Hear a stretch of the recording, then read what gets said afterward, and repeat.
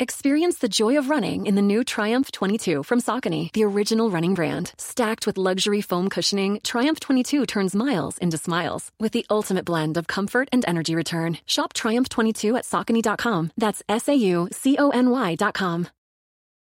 The longest field goal ever attempted is 76 yards. The longest field goal ever missed? Also 76 yards. Why bring this up? Because knowing your limits matters, both when you're kicking a field goal and when you gamble. Betting more than you're comfortable with is like trying a 70-yard field goal. It probably won't go well. So set a limit when you gamble and stick to it. Want more helpful tips like this? Go to keepitfunohio.com for games, quizzes, and lots of ways to keep your gambling from getting out of hand. This episode is brought to you by Progressive. Most of you aren't just listening right now, you're multitasking. But what if you could also be saving money by switching to Progressive? Drivers who save by switching save nearly $750 on average, and auto customers qualify for an average of 7 discounts. So multitask right now. Get your quote now at Progressive.com. Progressive Casualty Insurance Company and affiliates. National average 12-month savings of $744 by new customers surveyed who saved with Progressive between June 2022 and May 2023. Potential savings will vary. Discounts not available in all states and situations. Dude's overly positive. He's been in the league for a long time. He would share things with me that Drew, when he played with Drew at the Saints.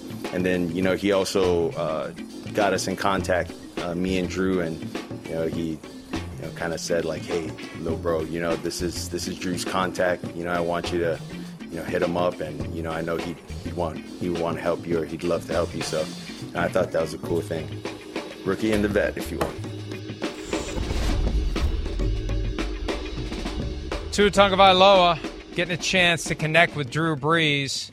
Similar height, similar limitations to the ability to distribute the football when you can't see over the giants who are in front of you, both offensive and defensive line. So we could pick something up. Look, in that offense, Tua could be good.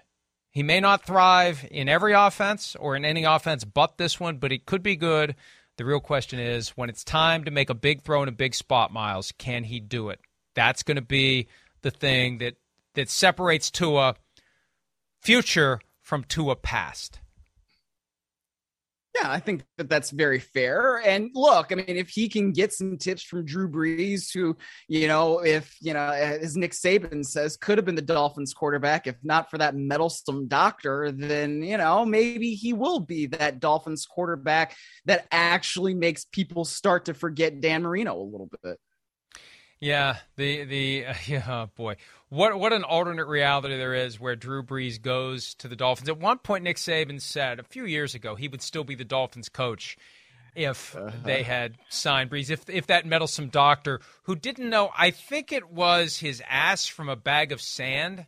I think that was the line. Not that Saban had anything to do with it. Don't blame him. It's the doctor who didn't know his ass from a bag of sand. All right. Who finishes in which spot in the AFC East? Let's begin in fourth place. I think we agree the New York Football Jets will be the team that is bringing up the rear of the AFC East. Do you agree?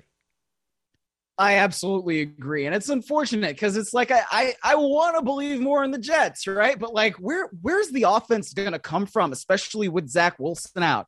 We haven't heard very much about their first round pick in Garrett Wilson, right? I mean, like when's the last time you heard something about him? Like, does he look good? Does he look bad? I don't even know. It's just kind of weird. I mean, Sauce Gardner, we'll see if he actually earns the nickname of Sauce. When you're a cornerback, you better bring something with that. But yeah, especially when we're looking at, their schedule in the early season, like, man, that is a tough thing that you got to go through. I don't know where the offense is going to come from, and I don't see how they're not going to be in last. Yeah, I agree completely. Then it becomes a challenge as you work farther up the ladder.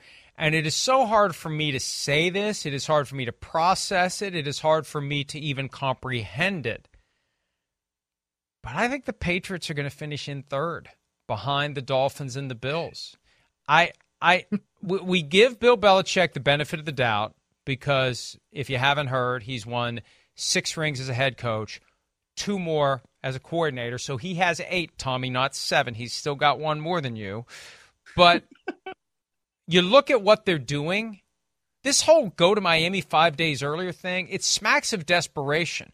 And if any other coach was doing it, we'd be pointing and laughing. Look how desperate this guy is. I mean, they're horrible in Miami when they have the better team. They're going down to Miami this year with not the better team. They made it to the playoffs last year. They got blown off the field, 47-17, by the Buffalo Bills. It completely erased any positive vibes they worked 18 weeks to create. I just don't see it this year. I don't see it. Prove me wrong, Patriots. I get proven wrong all the time. Trust me, I'm used to it. But I just feel like we're so caught up in the idea that Bill Belichick can do no wrong, we're failing to notice all the wrong that he's doing with his coaching staff, with who's being entrusted with what responsibility, with the nepotism that I think has caused the coaching staff to maybe not be in a position where he can hold guys accountable the way he needs to, because if you're going to fire anybody, maybe he's got to fire 1 or 2 of his kids who aren't getting it done. Well, if you can't hold them accountable, how can you hold anyone accountable? And I think he's kind of stumbled into this mess. This is one of the problems of coaches hiring their kids. If the kids aren't good enough, what do you do? I think it all kind of jumbles together, and you throw in the talent or lack thereof. I think it's going to be a real challenge this year for the Patriots.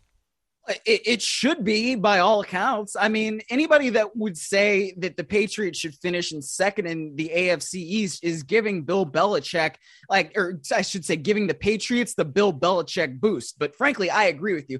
I think that they'll finish in third. And if not for how bad I think the Jets were going to be, I think that they might finish in fourth, because I think our buddy Tom Curran of NBC Sports Boston said something like this, and I'm paraphrasing, but it's basically like, you could be the best high school history teacher in the state, but if they reassign you and they make you go teach biology, how good are you going to be at that? Right? That's what the Patriots are kind of doing with Matt Patricia. He was a good defensive coordinator. He failed as a head coach, but now they're having him coach OL and call the offensive plays. Sometimes, maybe not all the time. I don't know, right? You have Joe Judge, who also went and was a failed head coach, but he was a special teams coordinator and coached wide receivers. And he is the one entrusted with making sure your second-year quarterback takes a step.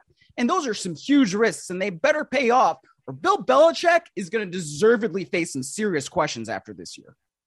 I remember, and it's now been, my God, 11 years ago, when Andy Reid fired Sean McDermott, who took over as defensive coordinator. The move was to make Juan Castillo the longtime offensive line coach into the defensive coordinator. And because Andy Reid had no rings, he had Super Bowl appearances, but he had no rings. Or he had one Super Bowl appearance, and he had several conference championships. Yeah, right. It was like, has he lost his damn mind here? Like, what's Andy Reid really thinking? What's he really doing here?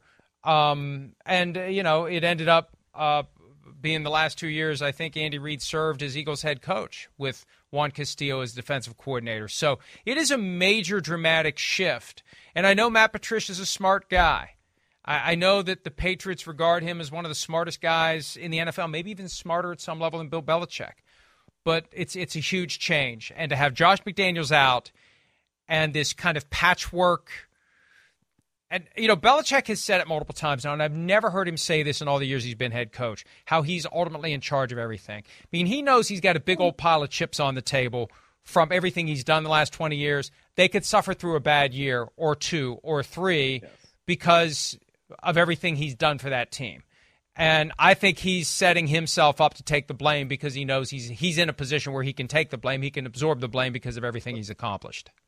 But it is his fault. I mean, it's not like he's lying. Everything that does happen there ultimately falls on him. And I think it's important to note, too, that it's not just McDaniels that they're missing, but he took several offensive assistants with him from New England to Las Vegas. So that's a part of this, too, right? Like, why do you have to go and get Joe Judge and Matt Patricia and put them in these positions? Well, because Josh McDaniels took some of the guys that you probably would have promoted to, Southern Nevada. So like that all of these things flow into it, but like it is ultimately Bill Belichick's responsibility. All right, so we've got second place and first place, and I think this is as easy as fourth place was. Dolphins 2, yes. Bills 1, because yes. choo-choo, hype train, Buffalo Bills, winning the division, winning the conference, winning the Super Bowl. You can't win the Super Bowl. You can win the Super Bowl without winning the division. We know that's not unprecedented, but the Bills are everyone's favorite team. Of course, the Bills won, the Dolphins 2. Yeah, and I mean, look, I think Miami has a lot of potential. If Tua Tagovailoa is good, then yeah, they will probably finish in second place. And I have a lot of faith in Mike McDaniel. Maybe that's misplaced, maybe it's not. But based on how he was, Kyle Shanahan's right-hand man, arm, silly rabbit. I hope people understand that reference because that's really obscure. But based on how close he is to Kyle Shanahan and how much I love that offensive system, I think that can translate into some success there in Miami. I love the way they built the team. You got so much speed with Tyreek Hill and Jalen Waddle. They should be able to do some good things. And then, of course, Buffalo is the best team in that division. I don't think anybody has any qualms about saying that, but it's more about consistency with them this year because I don't want to see them go down to Jacksonville and lose 9-6 like they did last year, right? They had some lapses. So let's avoid those lapses and show so that we can all see exactly the kind of team that can go to the Super Bowl, be a 1 seed, host the AFC Championship game, and then you hoist the Lombardi. Yeah, I mean, even though Brian Daboll became the head coach of the New York Giants after the season, there were some rough spots last year for the Bills offense. So maybe the bar isn't as high as for Ken Dorsey as we're thinking it should be. Let's go ahead and take a break. Bad news for fantasy football players who may be banking on one or more of the weapons on the Kansas City Chiefs other than Patrick Mahomes. We'll talk about that next here on this Thursday edition of PFT Live.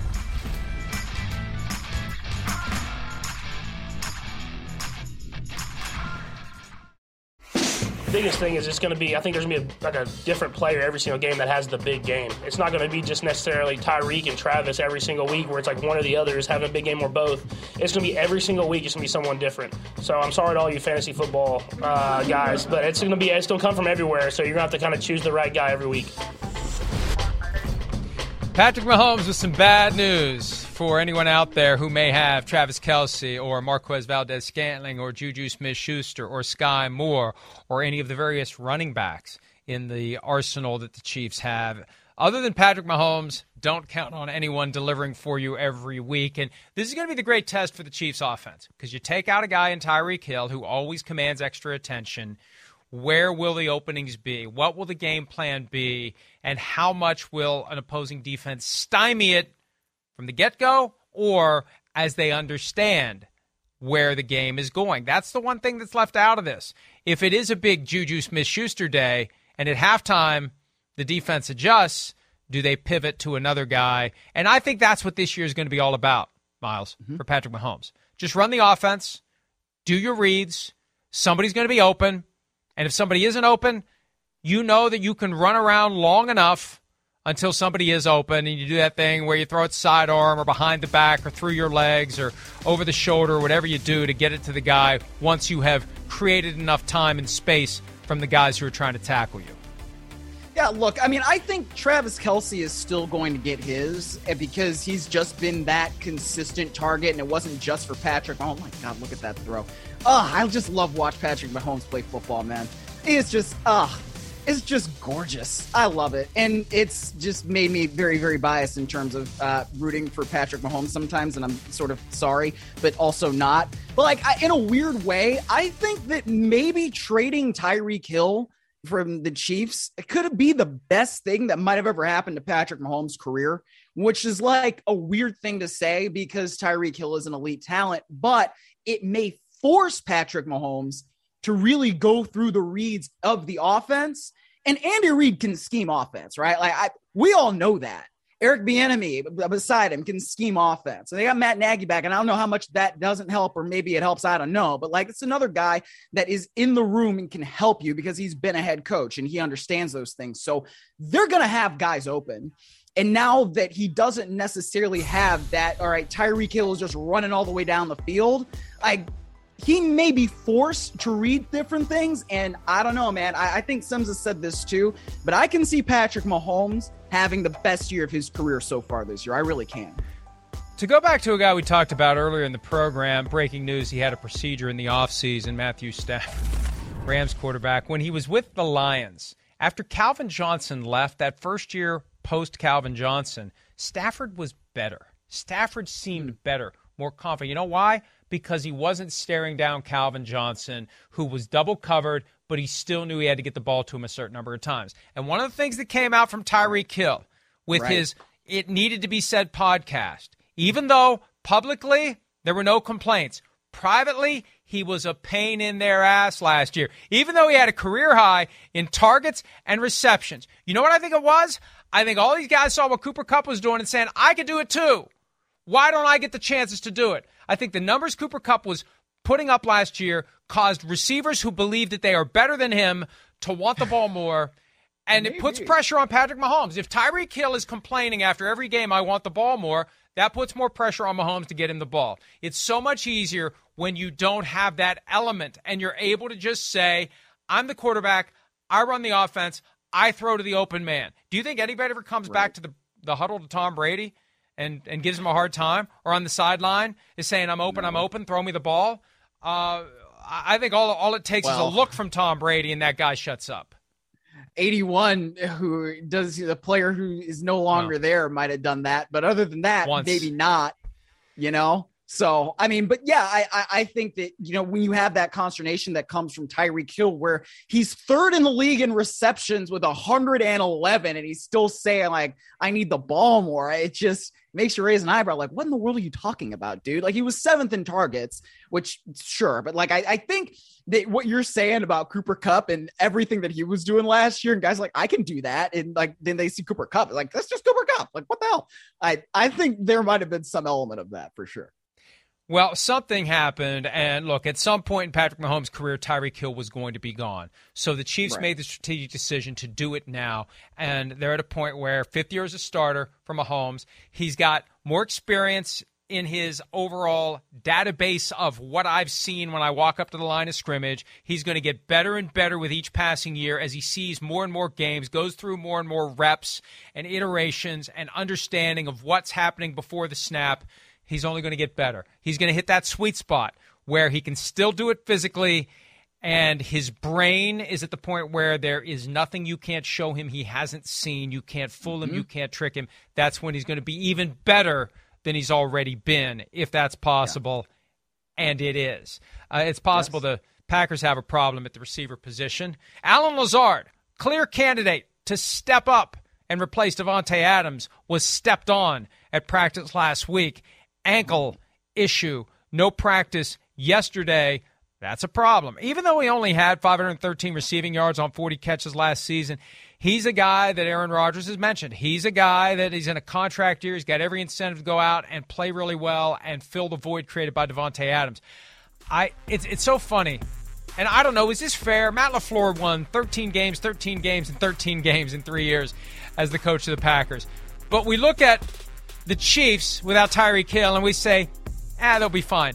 We look at the Packers without Davante Adams, and we say, oh, shit, how are they going to be fine? I think we're being unfair to Matt LaFleur. Well, I mean, and I would hope that Matt LaFleur would not take offense from me saying this, but, like, Andy Reid has a lot more experience than Matt LaFleur, and I have faith that Matt LaFleur will get guys open, but I think when you have Aaron Rodgers talking about the fact that they need more consistency from the receivers, like, that's something, you know what I'm saying? Like, and as much as Tyreek Hill was a huge part of that offense, he wasn't the, percentage of the offense that Davante Adams was for Green Bay. So I would have more faith in Valdez-Scantling and Juju Smith-Schuster than I do with what the top of the receiving core is for Green Bay right now, when you maybe don't have Allen Lazard. You've got Randall Cobb on the back nine of his career. You've got Sammy Watkins, who has never been able to really stay healthy. So I don't think it's like the difference between Matt LaFleur and all that. It's also the difference in talent in the receiving core, where you're kind of like, I don't know, man. Like, even though Aaron Rodgers is there, and Aaron Rodgers is great, Aaron Rodgers is brilliant. He is a 2-time defending MVP. I love watching Aaron Rodgers play too, but I have more faith in the Chiefs because A, there's a longer track record from the head coach, and B, because I think their talent is better at receiver. And I also think, how do I say this? I feel like Patrick Mahomes has a better temperament when it comes to working with a group of receivers that doesn't have Tyreek Hill than Aaron Rodgers is going to have when working with a group of receivers that doesn't have Davante Adams. I just feel like Mahomes is going to be better suited to working through the rough spots than Aaron Rodgers. And look, at some level, this goes back to Aaron Rodgers maybe not being fully clued in what Davante Adams was up to, Adams deliberately choosing to go play for Derek Carr and not Aaron Rodgers. There was just a greater vibe of rejection of Aaron Rodgers than there was of rejection of Patrick Mahomes.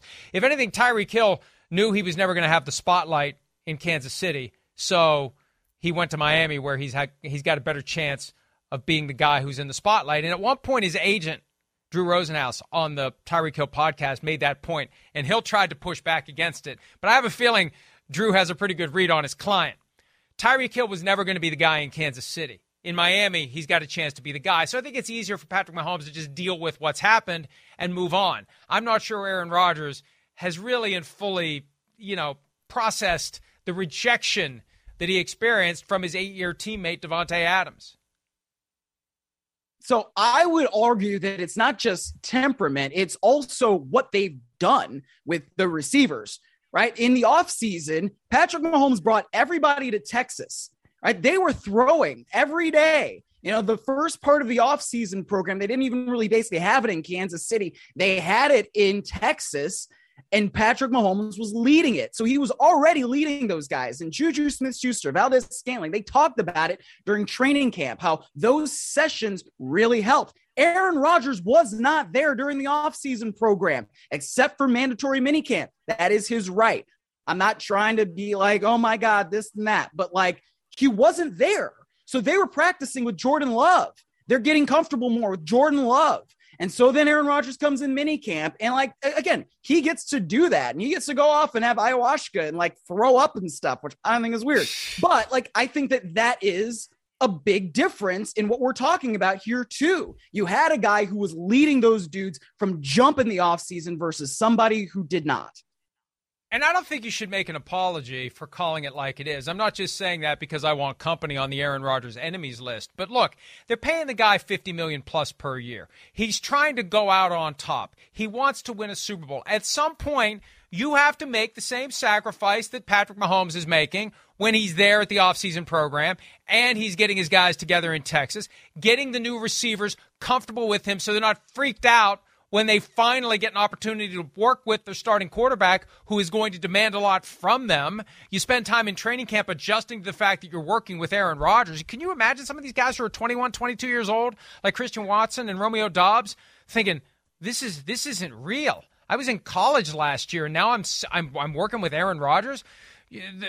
He chose, and I know he's got the right to be absent, but $50 million, how many more millions do they have to pay him per year to get him to be there? How badly does he really want to win a Super Bowl and walk away? He chooses to look down his nose at the value of being involved in the voluntary offseason program. And maybe he's right, but you know what? They wouldn't be in worse position if he'd been there. They could only be in better position. So don't apologize. Look, as people who, you and I both care about our job. A lot of people out there care about their jobs, and they go above and beyond what they're required to do because they care about their jobs. If I'm getting $50 million a year, it's not unreasonable to expect me to do a little bit more, even though technically and contractually I'm not required to do it. Well, Tom Brady doesn't do it. Tom Brady just took 11 days off of training camp because he's got a lot of stuff going on. Now, that's a different story. That's a different story altogether. I know, but I'm just saying that Tom Brady, and I agree that it's a different story, because Tom Brady has, a connection already with most of those guys who were there, aside from and Julio 7 Jones. rings. Yeah, and he's got 7 rings. I know, but I'm just saying, people, I don't like people talking about me and doing things. I'm trying to be fair, and maybe I shouldn't be fair. I don't know. Maybe that would be better. No, I don't know, but like I don't think it's fair to not acknowledge that he doesn't have to be there. He really doesn't. He gets to do whatever the hell he wants. I know, he's a two-time defending MVP, so it's like, okay, like why are we? I don't know. I know. He's a two-time defending MVP, but he wants to go out on top. He said so in one of the various media appearances he's made in recent weeks. Pretty much every show except this one, which is fine. This is fine. The room is burning, but this is fine. But no, I think that it's okay to say, dude, look, people who make a lot less money than you are putting in a lot more above and beyond the bare minimum. And when you have a situation like this with a bunch of new receivers, maybe you should have put in the work with them. And maybe you shouldn't be surprised if they're not as ready as you'd like them to be when you consciously chose to believe it's not important enough to work with those guys and help them along, like Patrick Mahomes did. Back to our point, it's why we have more faith in the Chiefs post-Hill than we have in the Packers post-Adams. Let's take a break. Do the 49ers have sufficient faith in Trey Lance? More specifically, does Coach Kyle Shanahan have enough faith in him? We'll talk about that next here on this Thursday edition of PFT Live.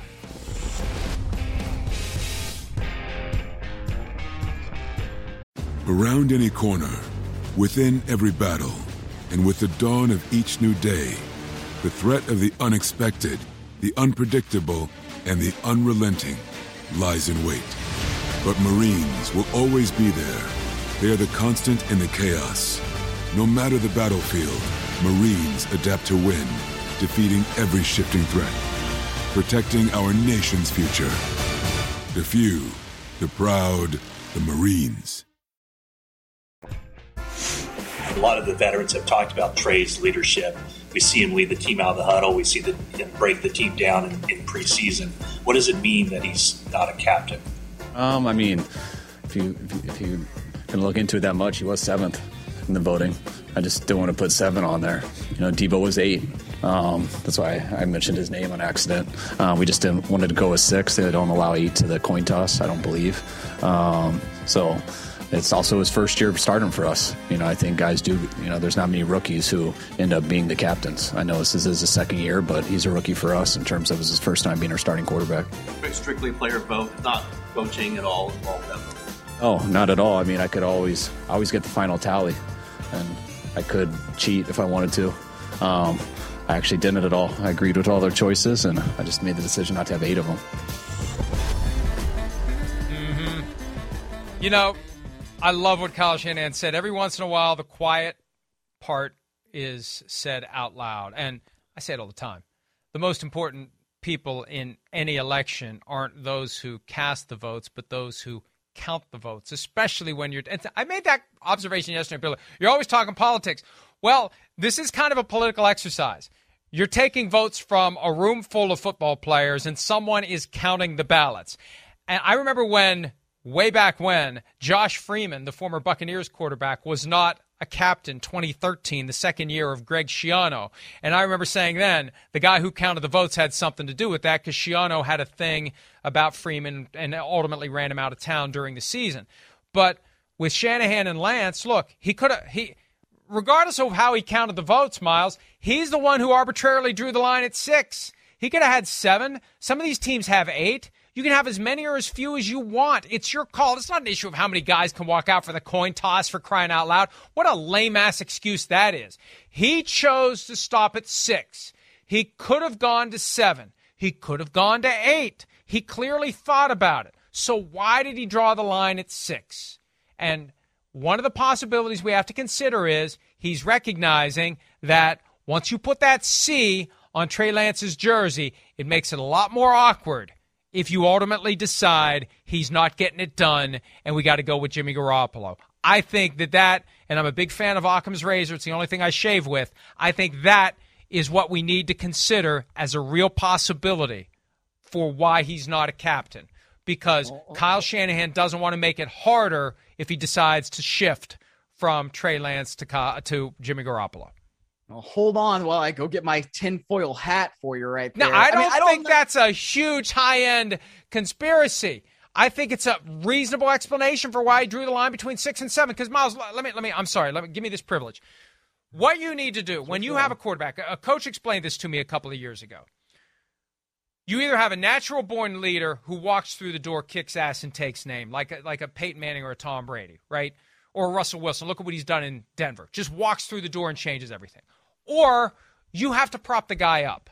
So, with Trey Lance, who's unproven, with Trey Lance, who suddenly has Jimmy Garoppolo back in the building, the former starter of the team is back in the number 2 position behind Trey Lance. It's on you to prop him up to everyone. What a missed opportunity for Kyle Shanahan to prop up Trey Lance, to let everyone know, oh, captain, my captain. Look at what the players think of him. You don't have to come out and say, well, he was 7th. He was the last of 7 or 7 out of 8 if they go with Deebo Samuel. Well, you don't have to say that. He's a captain. You prop him up. You position him to succeed. This is a real point. So instead of taking advantage of an easy way to help him succeed and boost his standing in the eyes of us and, more importantly, the guys in the locker room, you decide to cut it off and not give him a C. Why would you do that? You do it because you want to make it easier to go to the other guy if that's what you think is the best for the team. I think that is not a tinfoil hat. That is a plain sight, only reasonable explanation for why he did what he did. Well, it's making Trey Lance earn it, right? I mean, he did not really go out there and play all that much last year. He did start a couple of games. He had some moments where he was in, especially early on in the season, but then Shanahan decided it was easier for him as a play caller to just not deal with that extra element because you can't necessarily predict the way the defenses are going to adjust. So I understand it from the perspective of, okay, I want to see him go out there and earn it. I do think that you have a point, right? That it's easier to have the yo-yo with the quarterback if the quarterback doesn't have the C. And what I didn't really realize and what is on our notes here is that the 49ers had 7 captains in each of the last 2 seasons.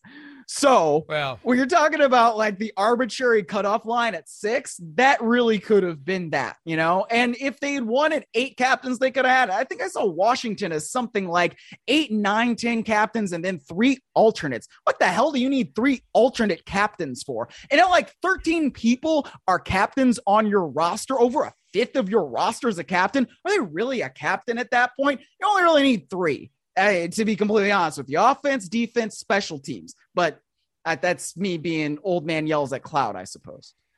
Well, not quite so old. Either I am a good influence or a bad influence on you, but I am bringing you along to my way of thinking on certain things. And I think you're coming along on this because he's already come out and said Trey Lance is our guy. This is Trey's team. Why would you not want him to have a C on his jersey? Yeah. Why would you not?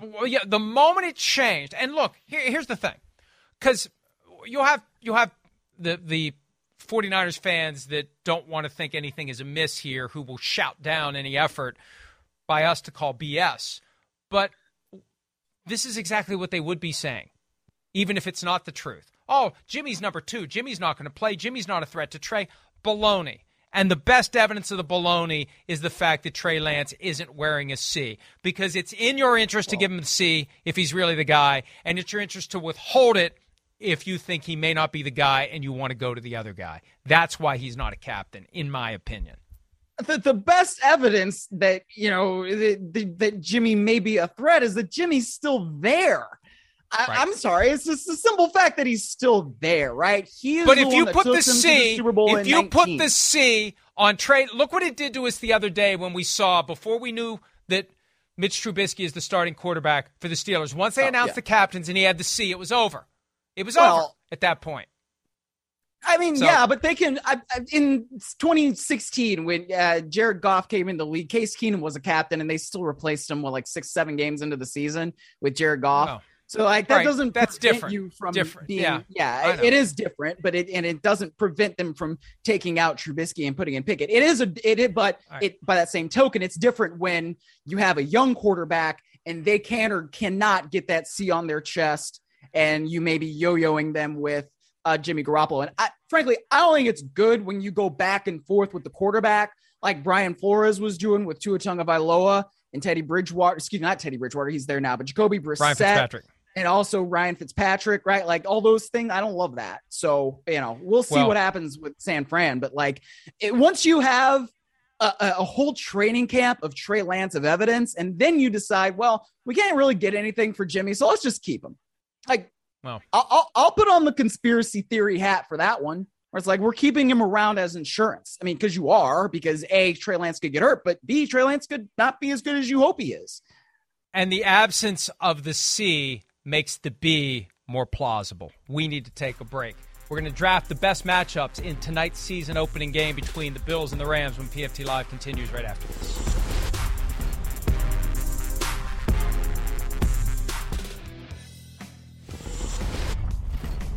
All right, it's a Thursday tradition during football season because you can't do it if there aren't games. The matchups to watch, a draft of those specific factors for tonight's game. Miles, I give you the first pick. Matchups to watch in tonight's season opener between Buffalo and the LA Rams. Give me Jalen Ramsey versus Stephon Diggs. I mean, these are two of the absolute best at their position. And the Rams move around Jalen Ramsey. They call him the star on that defense. That's his position. But whenever you're talking about a guy who is an elite corner and somebody who is an elite wide receiver like Stephon Diggs, and the just connection that he's got with Josh Allen. I don't know if there's anybody making sweet, sweet football music like those two. It's going to be fun to watch those two go at it. Especially with Ramsey, kind of an open question from a health standpoint. He's not on the injury report, I don't believe. He had a shoulder problem. He was going to be on the PUP list. They just went easy with him. Is he ready to go? He had that surgery after the end of the offseason program. So that is going to be a key matchup. I agree with you completely. First one for me, I'm going to go Von Miller versus Joe Noteboom, the replacement for Andrew Whitworth, to the extent I assume they'll move Von Miller around, but you've got Miller, you've got Gregory Rousseau, you've got guys in the interior that can provide pressure. Von Miller sacrificing the fact that he got less attention when he was with Aaron Donald. He'll get a little more attention, but can they stop him? How much will they help the left tackle when he's lined up in that spot to try to get around the edge to Matthew Stafford? I think that's a key matchup in this game. I agree with you. And, that's an underrated thing, Joe Noteboom coming in to replace Whitworth. But he has played. He's been there since 2018, filled in admirably, I thought, in that playoff run that they had. And then, of course, Miller could also go against Rob Havenstein, who they just gave an extension to on the other side. So congrats to him for that. My next matchup is something I mentioned earlier in the show, but Aaron Donald versus Roger Saffold. Like those guys on the interior, they know each other very well. They practiced against each other. They played with each other for years and years, both in St. Louis and in Los Angeles on the Rams.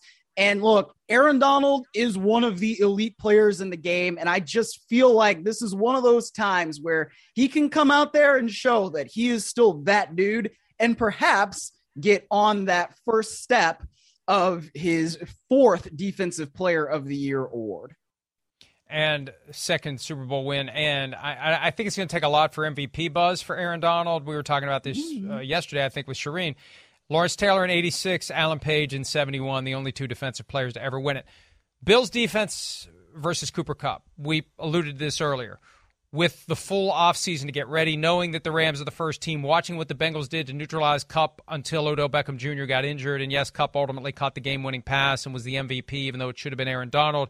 The Bengals did have a plan for Kupp that made him not nearly as prolific as he'd been all year long. What would the Bills do to take Kupp away? And then the obvious next question becomes, how do the Rams pivot away from that? What's their plan if Kupp isn't there? But I want to see how that Bills defense, without Tre'Davious White, how do the Bills go about slowing down Cooper Kupp? All right, we've done two picks each. Let's go ahead and take a break. We'll regroup and do a third pick of the matchups to watch for tonight's season opener when PFT Live concludes right after this.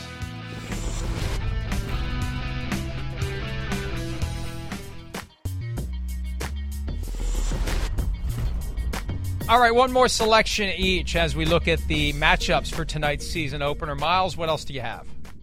Well, you were talking about Cooper Kupp versus that secondary, the Buffalo secondary versus Cooper Kupp. I'll go the Rams' third receiver versus that Buffalo secondary because they don't have Van Jefferson. He is out tonight with a knee injury. Ben Skoranek, Tutu Atwell are expected to pick up the slack as the third receiver. That's a big position in the Rams offense based on the way they always line up with one tight end and then three wide receivers. We will see what those guys can do against that secondary.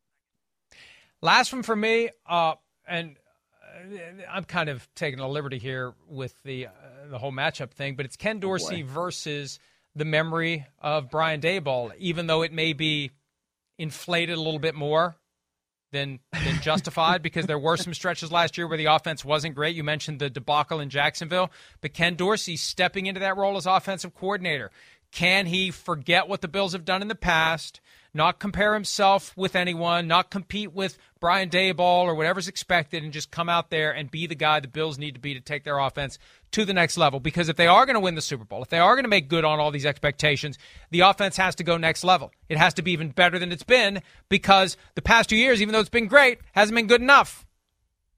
Yeah, exactly. You can't just rest on what you've done before. And I think most good coaches around the league know that. They understand it. And when you're Ken Dorsey, you're coming in and you're replacing somebody now. Like, it is a difference, but he's been there, right? He's been with Josh Allen. He knows Josh Allen was the quarterback's coach before.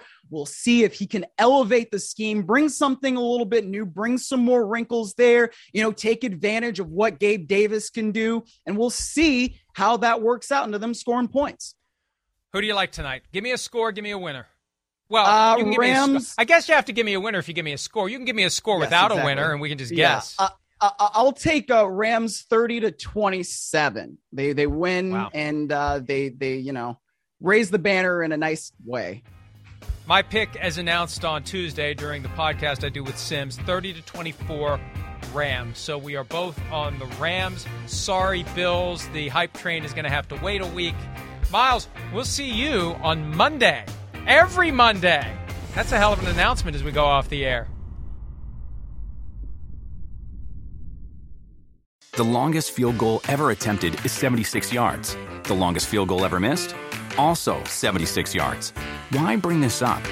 Because knowing your limits matters, both when you're kicking a field goal and when you gamble. Betting more than you're comfortable with is like trying a 70-yard field goal. It probably won't go well. So set a limit when you gamble and stick to it. Want more helpful tips like this? Go to keepitfunohio.com for games, quizzes, and lots of ways to keep your gambling from getting out of hand.